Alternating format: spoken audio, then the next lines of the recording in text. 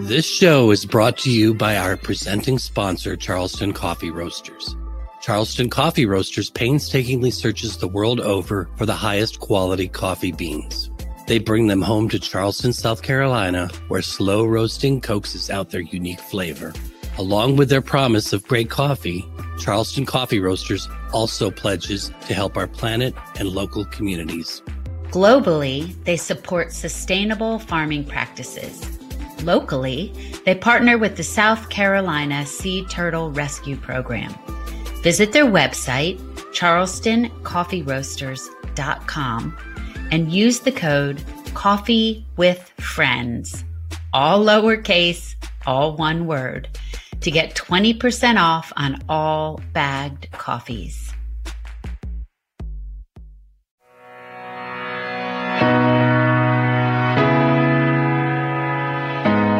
It's like there's like a road map, but since I have no sense of direction, my road map is pretty crudely drawn. And then I've seen somewhere that somebody said it's like, driving along through the forest at 80 miles an hour with your headlights on dim. You don't know what's coming up. Right. Which is interesting change on the E.L. Doctorow quote that I often use when describing my own writing process, which is writing is like driving at night in the fog with just your headlights on. You can only see a little bit ahead of you, but you can make the whole journey that way. The only difference is I do know where that journey will end. Welcome to the Friends and Fiction Writer's Block podcast. 4 New York Times bestselling authors, 1 rock star librarian, and endless stories. Join Mary Kay Andrews, Kristen Harmel, Christy Woodson Harvey, and Patty Callahan Henry, along with Ron Block. As novelists, we are 4 longtime friends with 70 books between us. And I am Ron Block. Please join us for fascinating author interviews and insider talk about publishing and writing. If you love books and are curious about the writing world, you are in the right place.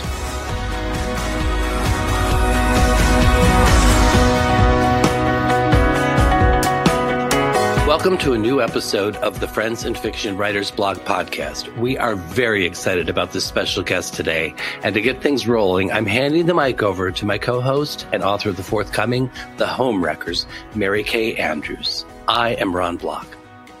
And I am Mary Kay Andrews. And Ron, do not hand the mic to me because I already lost one and had to That's right. So just so you know. Today, we're talking to Harlan Coben, the mega New York Times and international bestselling author of suspense novels like Win, The Boy from the Woods, Runaway, and his latest, The Match, which is out March 15th. With over 75 million books in print worldwide, Harlan Coben's books are published in 45 languages around the globe. I know. I didn't know there were 45 languages. He is a creator and executive producer of several Netflix television dramas, including Stay Close, The Stranger, The Five, which, Harlan, that one is my favorite, I think, The Innocent, and The Woods. That's nice. And I got to say, just up front, we just binged Stay Close. Like, it was incredible. It was like, thank goodness we had a snowy weekend here in Cleveland. So we like, boom, boom, boom, boom, boom, more. Great casting, everything about it. But we're going to talk about all that hopefully soon. Before we get started, I just want to, on behalf of our Friends in Fiction sister, Patty Callahan, thank you, Harlan, for promoting her book on your holiday picks for the Today Show. It was a great honor for her, and she asked that we extend her gratitude to you. Oh, thanks. It was great to do it. It's one of my favorite things to be able to go on TV and promote other authors, introduce people to a book they may have missed. It's a real honor. Thank you. Right. It's a great book and a great honor. So thanks. Well, Harlan, you're pretty well known in the industry for your generosity, but I want to talk about The Match.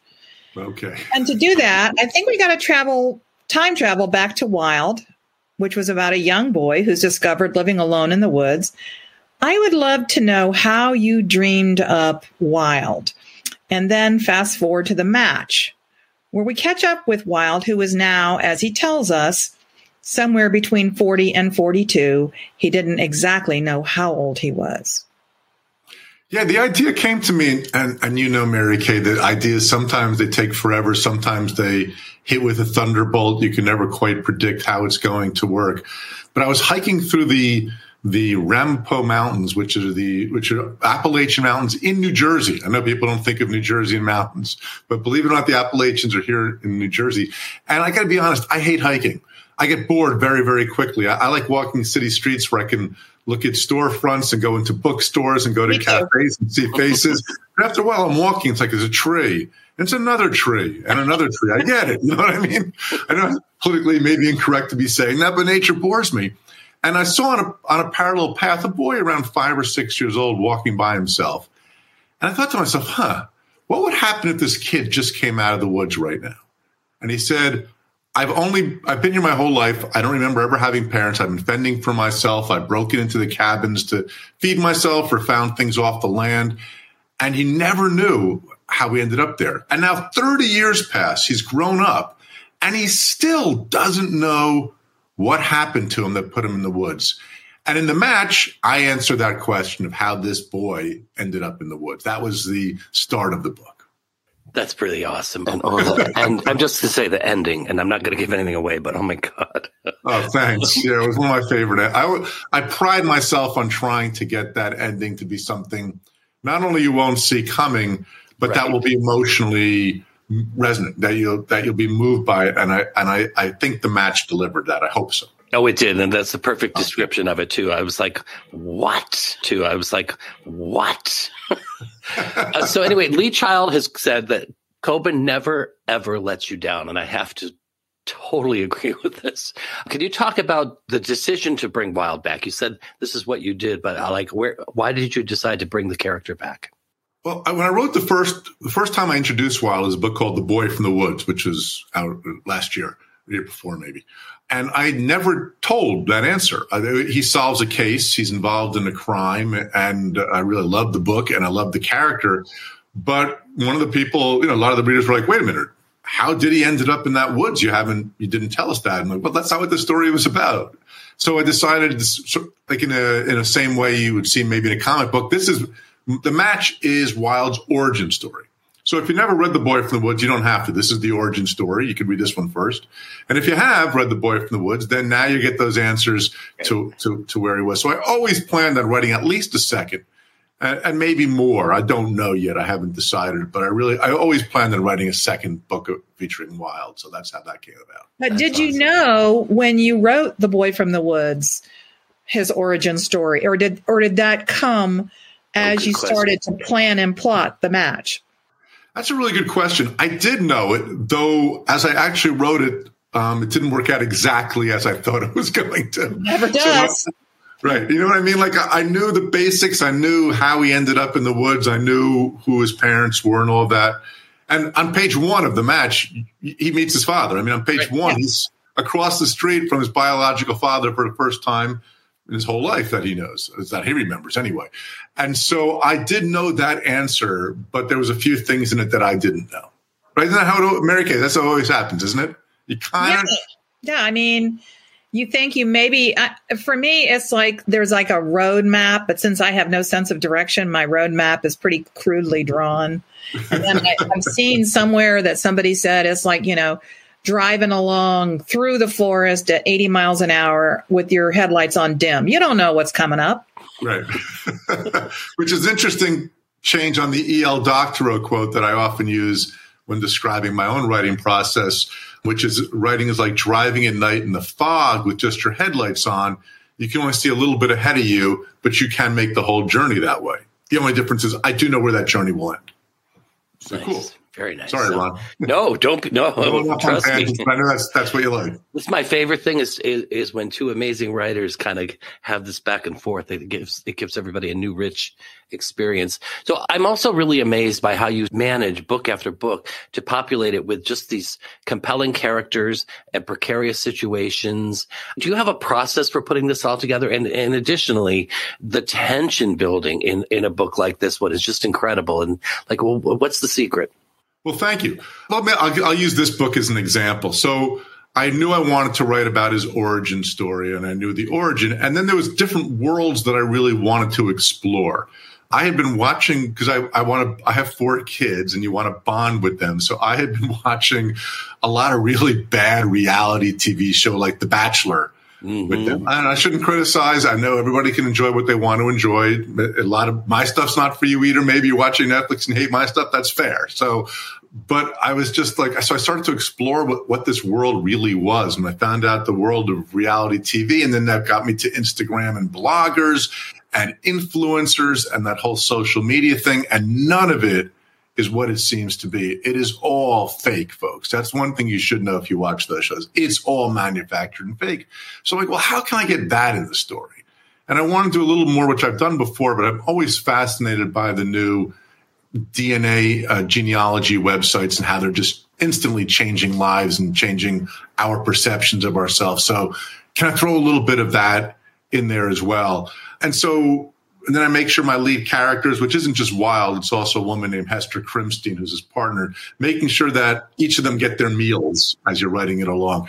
And so you throw all that into kind of a blender and you hit, puree, and then you know where you start, you know where you end, and then you try letting the characters take you there. That's sort of my method.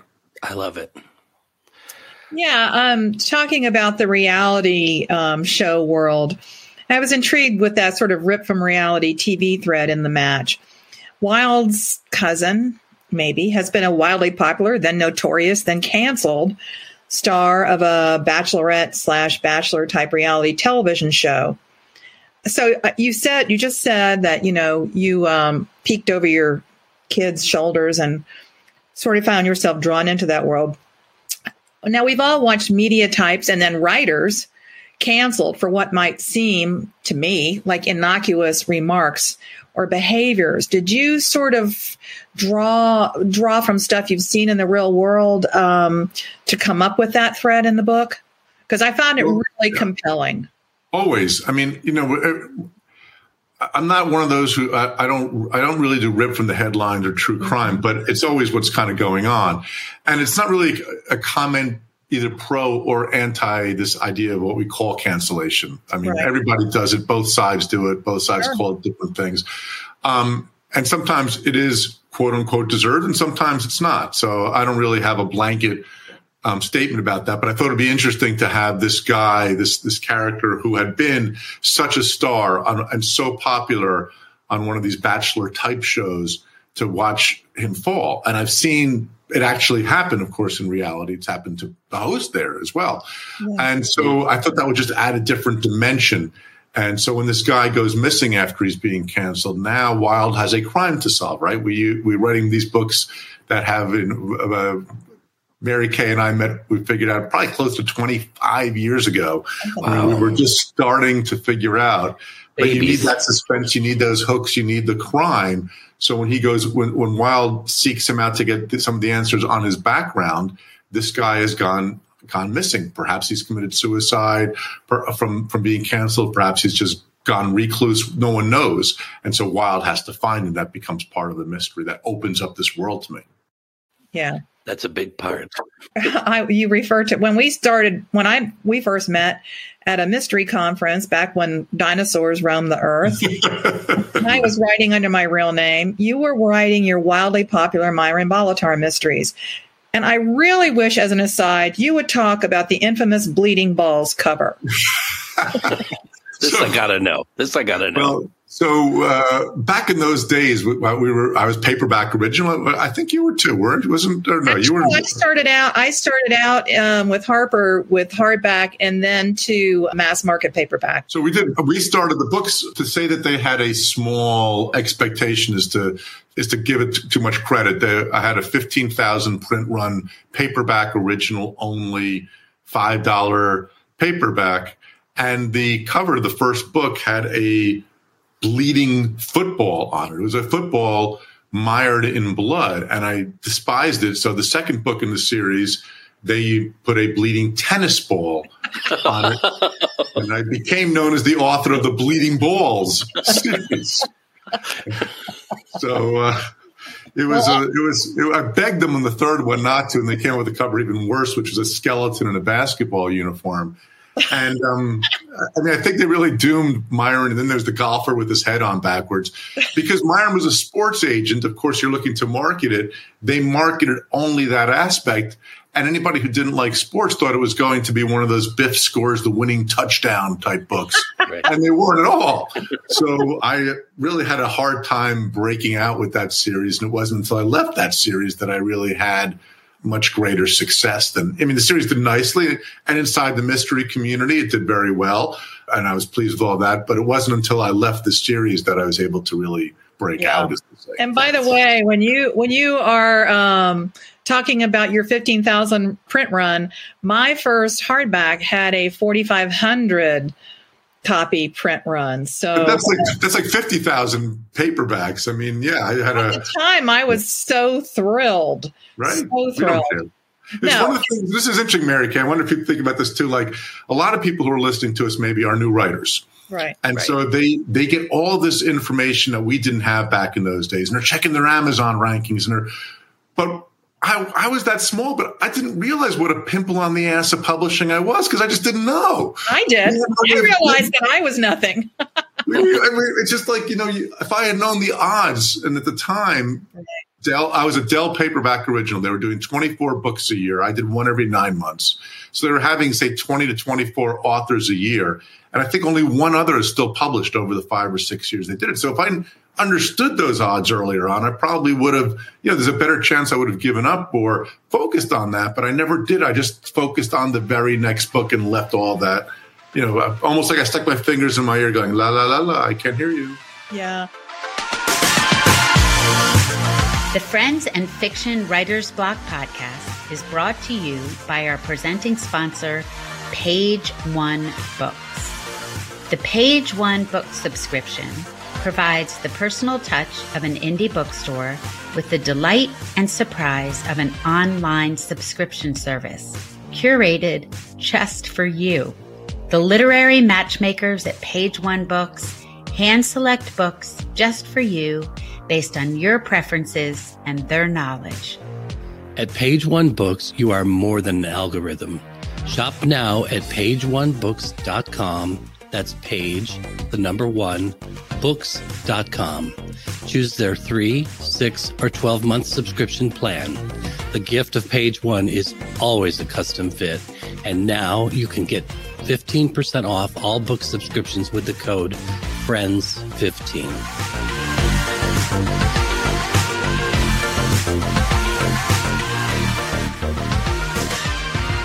And then you transitioned to a genre.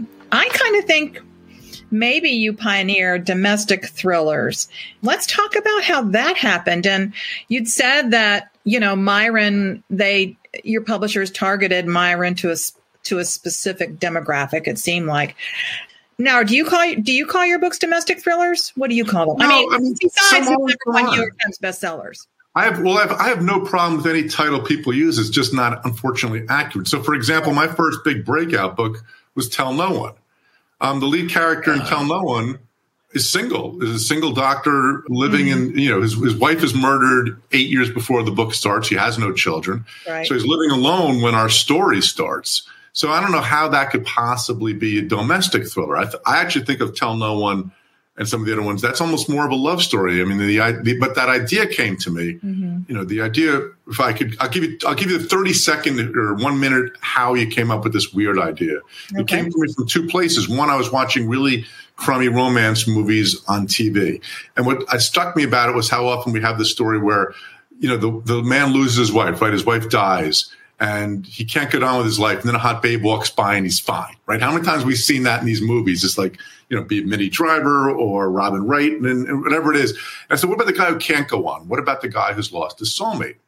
And then I lost my parents at a fairly young age and I missed them greatly. And when my daughters and kids were born, I was thinking the same way we all do. Wouldn't it be great if I could see them again? And I was looking at a webcam one day, a street cam. And I said, what would I do if I saw my parents walk by? What?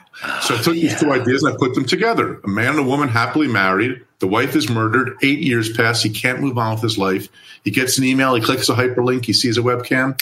His dead wife walks by. That was the start. So that one, it's not really domestic because it's not a family. So Gone for Good, also the guy's single. So half the time the person is single. And so I don't really get how that really fits into domestic. At the same time, I get it. The Stranger, Stay Close. These are worlds that take place in sort of a domesticated community and beautiful worlds. So yeah, but those characters were not your typical, say, lonely, hard drinking, hard boiled man with a PI license and a gun. That was never my intent. Right. He was an everyman. Your characters seem to me to be so relatable because they're everyman. I could picture my husband or my friends being the characters in those books.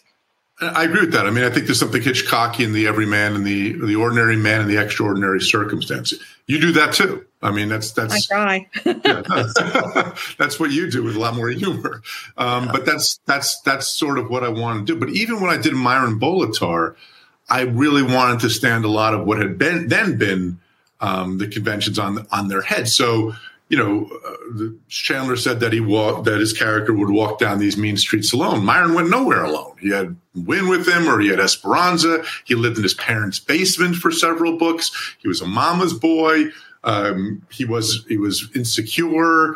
He was, so he was very different. And that was my intent when I created Myron. I did not want that tough, old-fashioned detective because it had been done really well already. So I wanted something more modern, more a guy like myself. And that was part of what writing the Myron series was all about. That's awesome. I want to take it back just a little bit because in the match, you actually incorporate a whole bunch of information about DNA and DNA testing things and even some technologies too. And so it keeps everything kind of current. But what kind of research do you do for that? And especially the DNA thing. Have you done that yourself? I did do the DNA testing myself. I was disappointed in results because it was nothing at all surprising.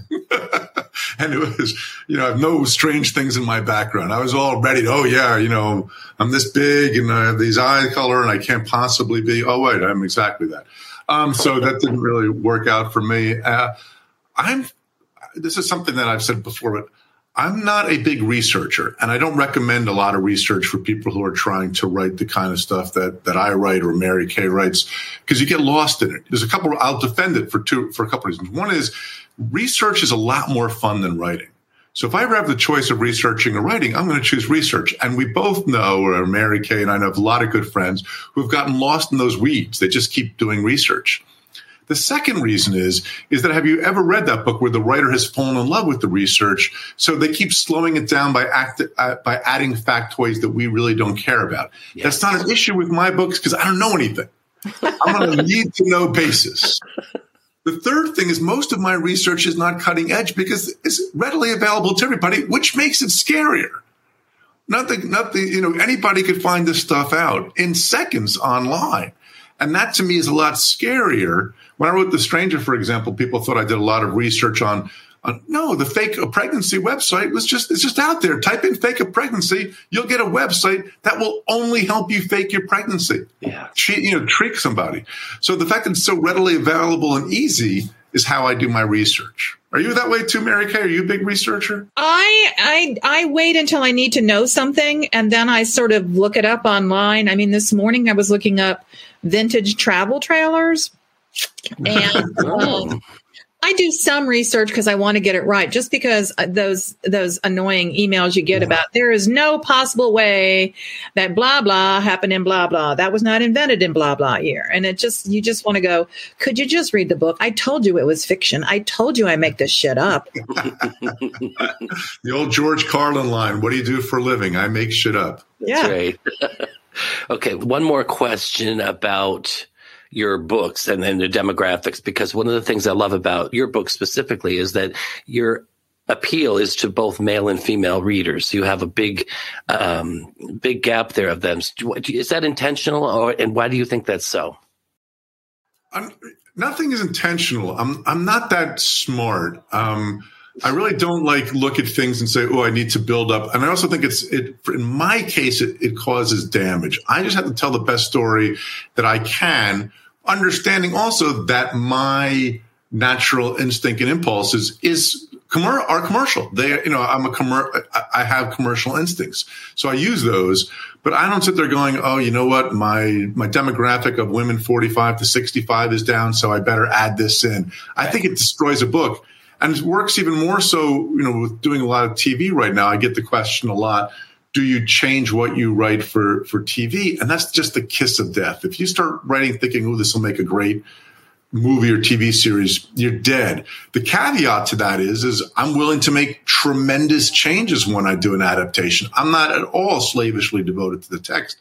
If I think it works better to change a character from male to female, which I've done many times, or move a story. My next one, the book took place in New Jersey. Now it's taking place in Warsaw, Poland. So I love making those kind of changes and things like that. But you can't, everything has to be slave to your story when you're writing a book. You can't let anything else like that interfere. Well, that's a perfect segue into my question about those Netflix series.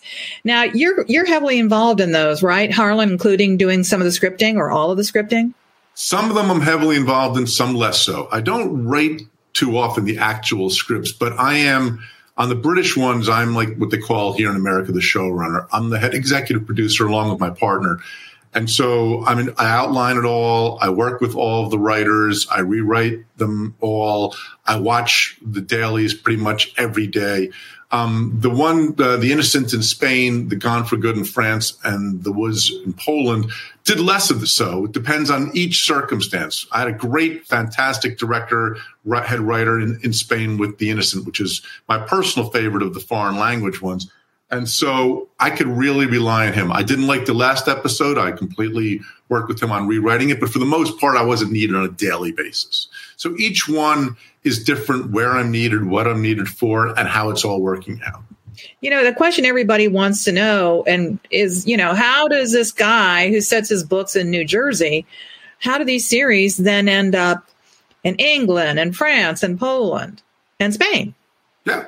Well, two things. When you mention that I'm in 45 languages, I actually sell more books overseas than in the United States. I'm one of the few authors that do that. You and Karen Slaughter. Yes, Slaughter does it also. I think there's a few others that we sell more books overseas than we do here. And so a number of years ago, I had sold the movie rights to Tell No One in America to a huge company. And they wrote a script that I absolutely despised. And it was just whatever. And that happens a lot. And then when I had one opportunity at the 3-year mark to get the rights back, and this crazy young French guy named Guillaume Canet was constantly calling me with these great ideas. And I'm like, it better be a French show. But I fell in love with the idea and I took that risk, and we made a movie called Tell No One, which in Europe is a legendary film. And I don't say that because it's mine. It was nominated for 9 of their Oscars. It won 4 of them. It was the biggest grossing film that year. It's won everything. It's on everybody's top 10 all-time thriller list. So that also helped me break out in France. And that's all Guillaume Canet. I'm not taking credit for that. But then I started to love that idea of like, wow, this is interesting. There's a whole world here besides the U.S. So I made another show. I made one in England with another producer. And then Netflix kind of saw this and said, you know what? Can we make like an overall deal? Because we want material for each of these countries. As you know, if you have Netflix, they have lots of languages. They are in 190 countries, over 200 million households subscribing. 200 million households. That's if you with 3 people per household, that would be 600 million people. And so they said, your books do well in these things. We know we can adapt them. Can we make an overall deal for all the ones that are not committed? They were not interested at the time in Myron Bolitar or the Mickey Bolitar series. So we made this deal, understanding that it was going to be in various countries. And the 7th one will come out, I'm not allowed to say, but within the next few months, the 7th one will come out, Hold Tight in Poland. And it's been really fun, and it's been great because they're also quite different. The British are bonkers crazy. The Spanish one are really hardcore and graphic. The Polish one, very moody and atmospheric, and I kind of love that. Yeah. I loved The Stranger. I kept freaking out when she. I was like, what? Now, The Stranger in the book, to give you an example, now this isn't to be politically correct, was a white male, a white male computer nerd. When I wrote the book 10 years ago, that kind of worked, and we were looking at that for casting, and there's the first scene when the stranger drops the bomb on the actor Richard Armitage, and we were sort of like doing some testing. I'm like, it's just not working with a guy. Let's try a woman. And then we found Hannah John Kamen, who just had that attitude. And I'm like, that's the stranger. So I also do casting. And so that was, by changing it up from the book. What I had in the book just didn't work. Now, I've seen that one of your daughters, Charlotte, is it, that wrote at least one episode? She wrote 2 for the Stay Close, and she wrote 1 on the Stranger. And she's really been quite an asset. My partner, a woman named Nicholas Schindler, had read one of Charlotte's pilot scripts that she had written of spec and said, we need young blood on the show. And she's knows your stuff and has that attitude. So most of the books do not have, say, the teen stories that you'll see on the Netflix show. If you saw The Stranger, there's a whole thing with an alpaca and all that. That was not in the book. And in Stay Close, the 2 teenage girls with the fingernail in the drink and all of that, not in the book. Almost all of that is Charlotte. Nice. Almost all of those things were Charlotte because she gets that world a lot better. Almost every funny line on these shows are Charlotte. There's one of my favorite moments in Stay Close is Lorraine's voicemail where she says, keep it short. This isn't a podcast. Right. Yes. Yes. That's a voicemail. Keep it short. And I'm like, and I literally was like, when it came out, I forgot. I'm like, who came up with that line? Charlotte. So, a lot of that sort of stuff, she just gets the world better than I do. So she's become really a very valuable member of the team. That's pretty awesome. And especially the fingernail in the drink, man. And it doesn't really exist, but it was, they were going to make it. So she had read about it and see, those are worlds that you and I are not in, Ron. Right. And now they actually have a strip you can take and carry with you and do it, but not the fingernail they decided not to make, but it does exist. That's crazy. So we were going to ask also about your children and their activity on Twitter, the Twitter burns. Is that a trait in the family? Yeah, I'm pretty heavily goofed on as the goofy dad. It's kept me humble. Not that I needed not to be humble, but my kids are always kind of goofing on me. In fact, we were just looking. I was I'm right now filming this from a photographer studio. And last time I was here, he had me take these weird pictures that were used in the metro in Paris, where I was lying down. Almost like Burt Reynolds, though, was clothed with my hand holding my head. And I sent it, of course, right to my kids. And my daughter literally is like, okay, now I know what I can talk about in therapy. One comment. And the other one was, you look like a sex poster in Amsterdam. Those are the comments. So sometimes I'll actually take those texts, I'll snap a photo, and I'll put them on my Instagram or whatever. And those are always the most popular. I know. Your kids are relentless. Yeah. And they're funny. That's the thing. Charlotte writes humor, especially. So all of my kids are very cutting edge and funny. And of course, I set them up for it. I know when I sent that out that their reaction's going to be something like that. You just serve it and then they slam it back to you. It's easy, right? It's easy. What a great bonding experience. Yeah, it's been fun. Okay. So, I think I warned you before we started that I was going to ask you to share your best/worst dad joke. Actually, I was looking it up before. So it's, what did Jay-Z call his wife before they got married? Fiance. Thank you very much. He's here all week, folks. You want it bad. They don't get much worse. Yeah, they don't get much worse than that. Yeah. That one's good. That was good. So, of course, everybody always wants to know what you have coming out next, both in your books and your TV projects. My next TV show will be from Netflix Poland, called Hold Tight. And it's pretty interesting. It's again, very, very different from the British ones, but I think it turned out pretty well. I'm too much in the weeds to know how good it is. I'll be honest. There was problems in the beginning. We did some refilming, then I loved it. It's like a book. Mary Kay can tell you too, right? One day you'll be writing your book and you'll be like, this is the worst piece of crap anyone's ever written. No one will ever read it. Next day you'll be like, this is pure genius. Someone's going to read my old books and never give this one a chance. Am I right, Mary Kay? Yeah. Yeah. My agent and my editor will say, well, what do you think? And I'll say, I have no perspective. It's going to take me 6 months to get over the postpartum depression before I say, okay, this does not suck. So right. I'm the worst judge of my own work. It's simply when you get the question of like, which book should I start? I'm always like, don't ask me. I can't even, but what I've done is I've sort of given up on worrying about it. Anyway, that's the next TV series. I'll be making that announcement. I'm not allowed to make quite yet about a TV series here in the USA in the next couple of weeks we'll be announcing as well. And every March, my goal is always to have it's usually the third Tuesday in March is my release date. It's been that way for a lot of years. And in the end of the day, the TV stuff is fun and all of that. And it's great. And it's everything you think it's going to be, but the books are the priority, and they have to be. That's my day job versus my night job or my hobby. Well, I got to say that the match, I'm sure, is going to do spectacular. It's got a great cover. I mean, why am I showing it to you? Nobody can see it, but it's a great cover. Ooh, look at that! And the bonus is there are no bleeding balls on it.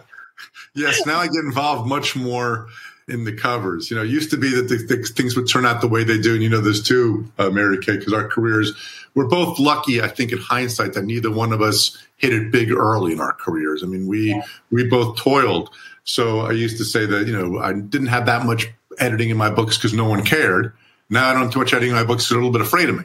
So, it's, you kind of have both the same thing with the covers. And so now I do get much more. I don't know. I'm also not a graphic artist. I know my strengths and weaknesses. Graphic art is not one of them. So I know it when I see it.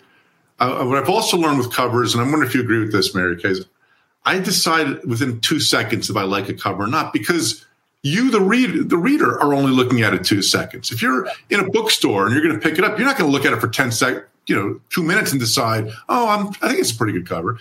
It's what I think right out of the box. I love that cover right out of the box. I love the Win cover right before this. Yeah, Win really drew me in. Yeah, it was a very, very, as soon as I saw it. And if I have to think about it for a second, it's usually not a great cover. It's like, and then I'm talking myself into it. Well, if Ron's walking past it in the bookstore, he's not talking himself into it. He's either drawn to it or he's not. Yeah. That's exactly right. I always say you can judge a book by its cover.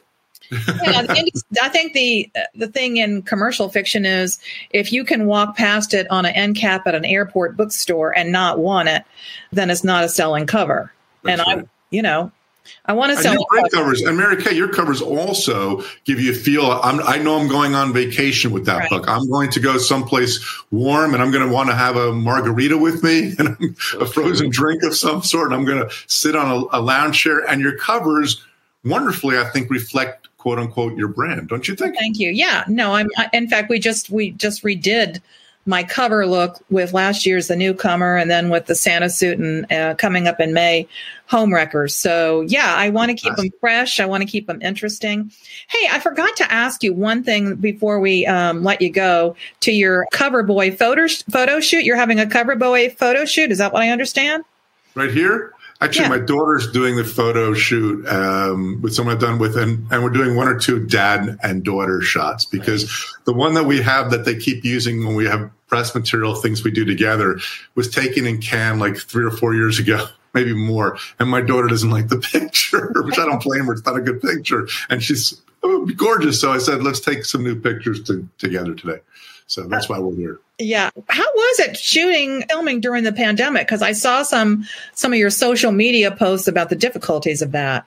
It was really hard. So each one was different. Stay Close. I'll use Stay Close as the example because I know most people have, or that'd be the one most people have seen. We had to shut down several times. That last wedding scene, in the middle of it, we actually had to shoot around because one of the kids ended up being tested positive on that day. It was constant everyday testing.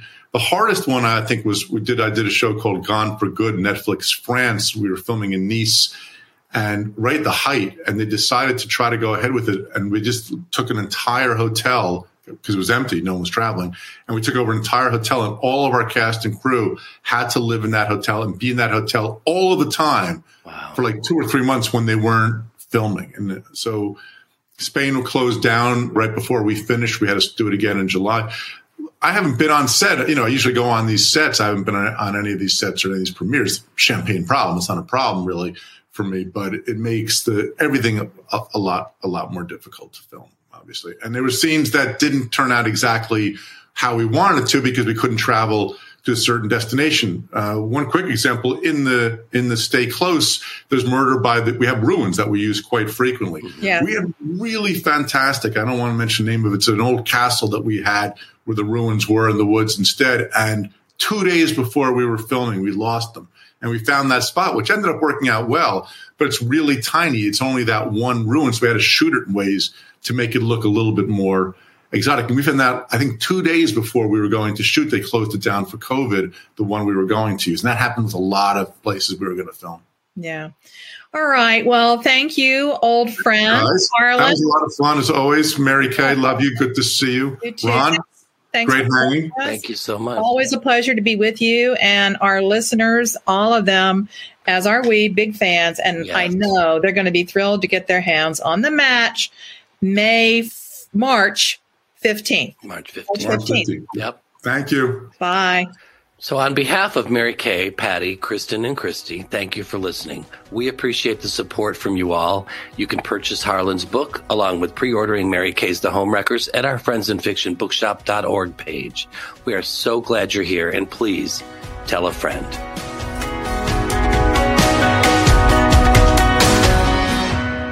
Thank you to our presenting sponsors, Charleston Coffee Roasters and Page One Books, for their generous support. Show our sponsors some love by following them on Facebook and Instagram and subscribing to their email newsletters. Remember, use code COFFEEWITHFRIENDS for 20% off bagged coffees at Charleston Coffee Roasters and code FRIENDS, plural, FRIENDS 15 for 15% off book subscriptions at Page One.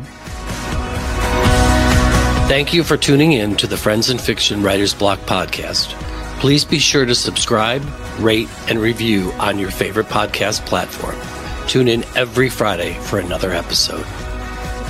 And you can also join us every week on Facebook or YouTube, where our live Friends and Fiction show airs at 7 p.m. Eastern Standard Time.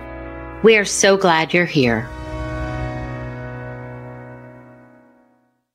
Produced by Audavita Studios. Connect your voice to the world.